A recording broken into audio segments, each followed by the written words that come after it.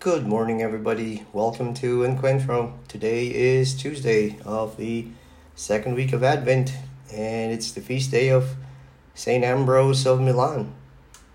Let's begin with the prayer of St. Francis.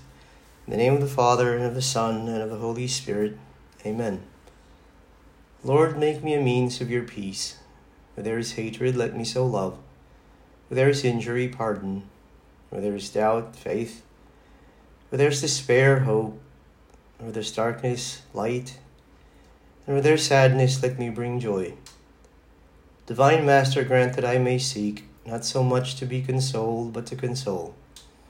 Not so much to be understood, but to understand. Not so much to be loved, but to love. For it is in giving that we receive. It is in forgiving that we are forgiven. And it is in dying to ourselves that we are born to eternal life. Amen. And so, like I said, today is Tuesday, and it is the feast day of St. Ambrose of Milan. Now, Ambrose of Milan was a very influential theologian, father of the church in ancient Christianity. He also happened to be the teacher of the great St. Augustine. And in St. Augustine's book, The Confessions, it's fascinating because Augustine tells a story of St. Ambrose meeting St. Augustine's mom, St. Monica. And we all know, of course, that St. Augustine, when he was growing up, was a rather crazy young man. And he wasn't exactly a Christian. And his mom, Monica, was constantly praying for him to be converted. And so one time, she goes to St. Ambrose to try to convince Ambrose to do something about her son Augustine. Was living a dissipated life. And St. Ambrose says to St. Monica, well, he's not yet ready. Don't worry, he'll come around. But Monica, of course, kind of like that widow bugging that unjust judge in Scripture, wouldn't stop annoying St. Ambrose. And she was constantly coming over to him, pleading with him, begging him, crying to him, telling him about her son and her prayers that her son might be converted. And so in one of the chapters of the Confessions, Ambrose, probably starting to get irritated with St. Monica, says to her, just go away from me, woman. And he says, I can't believe that God would neglect or do nothing about somebody whose tears are constant for the conversion of her son. And true enough, Augustine, in fact, did eventually become converted and became one of the greatest theologians of the ancient church, thanks not only to Monica's tears for his conversion, but to St. Ambrose's teachings. Our gospel reading for today is taken from St. Matthew, chapter 18, verses 12 to 14. Jesus said to his disciples, "What is your opinion? If a man has 100 sheep and one of them goes astray, will he not leave the 99 in the hills and go in search of the stray? And if he finds it, amen, I say to you, he rejoices more over it than over the 99 that did not stray. In just the same way, it is not the will of your heavenly Father that one of these little ones be lost." The story of the shepherd leaving his 99 sheep in order to search for the one that had been lost is surely one of the simplest of all the parables of Jesus. The man whose feast we celebrate today was also a shepherd. In fact, he was a great leader of the ancient church, and he was one of the staunchest defenders of Orthodox Christianity against the Arianism that plagued the church of his time. St. Ambrose was also, in many ways, one of the defenders of the rights of the poor. Okay? And as I said earlier, his teachings also converted one of the greatest theologians of the ancient world, a young reprobate by the name of Augustine. He was St. Augustine's teacher, and he was the one who was responsible for turning Augustine's life around.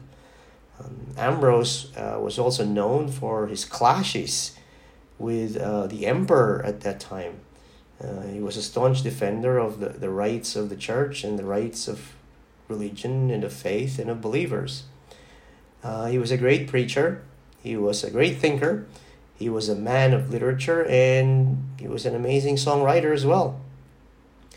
But what made St. Ambrose truly great was not simply any of these deeds. Instead, it was that just like the shepherd in the gospel reading today, he truly cared for his sheep, and he truly cared that not a single sheep of his would be lost.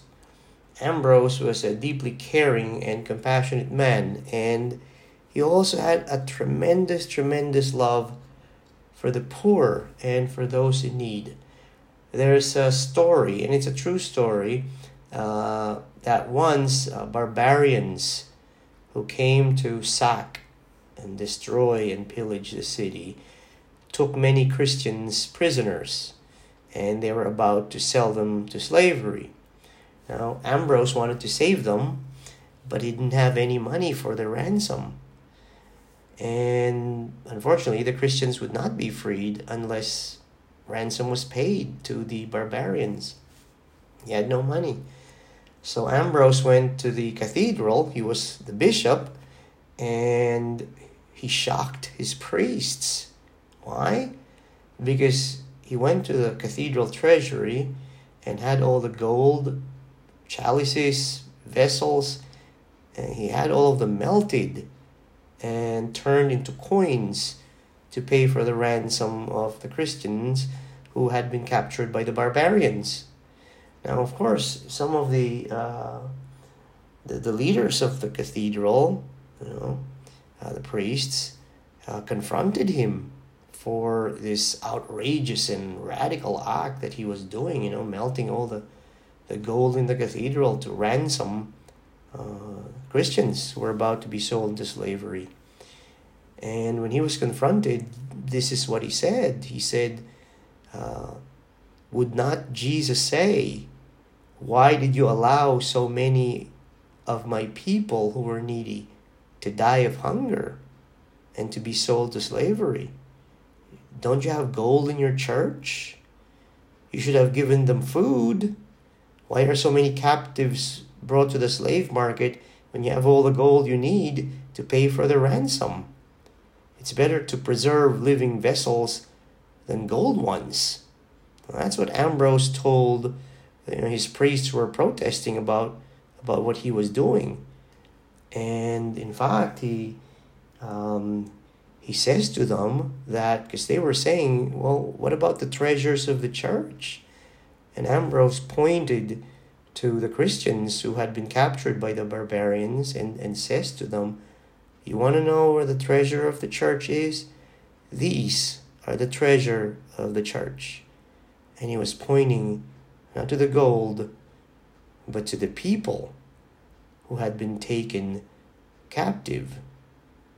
St. Ambrose was a true shepherd and a true Christian. Like the Good Shepherd in today's gospel, he had a great concern for everybody, but especially for those who are poor and those who are most in need. For a Christian, a preferential love for God's poor must never be an afterthought, like an additional extra when we've actually done everything when it comes to the duties of our religion. Some of us have that idea, that what is most important is I worship God, that I pray, that I attend the rituals of the church. Oh, and if I got some extra time, I'll also help the poor. That has never been the case in Christianity and in Catholicism. Ambrose at one point said, the hungry mouths of the poor are the great barn houses of heaven. The hungry mouths of the poor are the great barn houses of heaven. You want to get to heaven, he says, you want to get to heaven, then store up for yourselves treasure here on earth by feeding the poor, taking care of the hungry, Our love for the poor and the needy is not an additional extra after we've done everything that is expected of us by faith. Rather, as Pope John Paul II always says, it's an essential part of our response to Jesus' invitation to follow him. And so he says that the work of justice is an integral part of our living the gospel. The hungry mouths of the poor, says St. Ambrose, are the great barn houses of heaven. If you want to get to heaven, fill these barns while you're still on earth. If you want to get to heaven, feed the poor, feed the hungry, because whenever you do, you're feeding Jesus.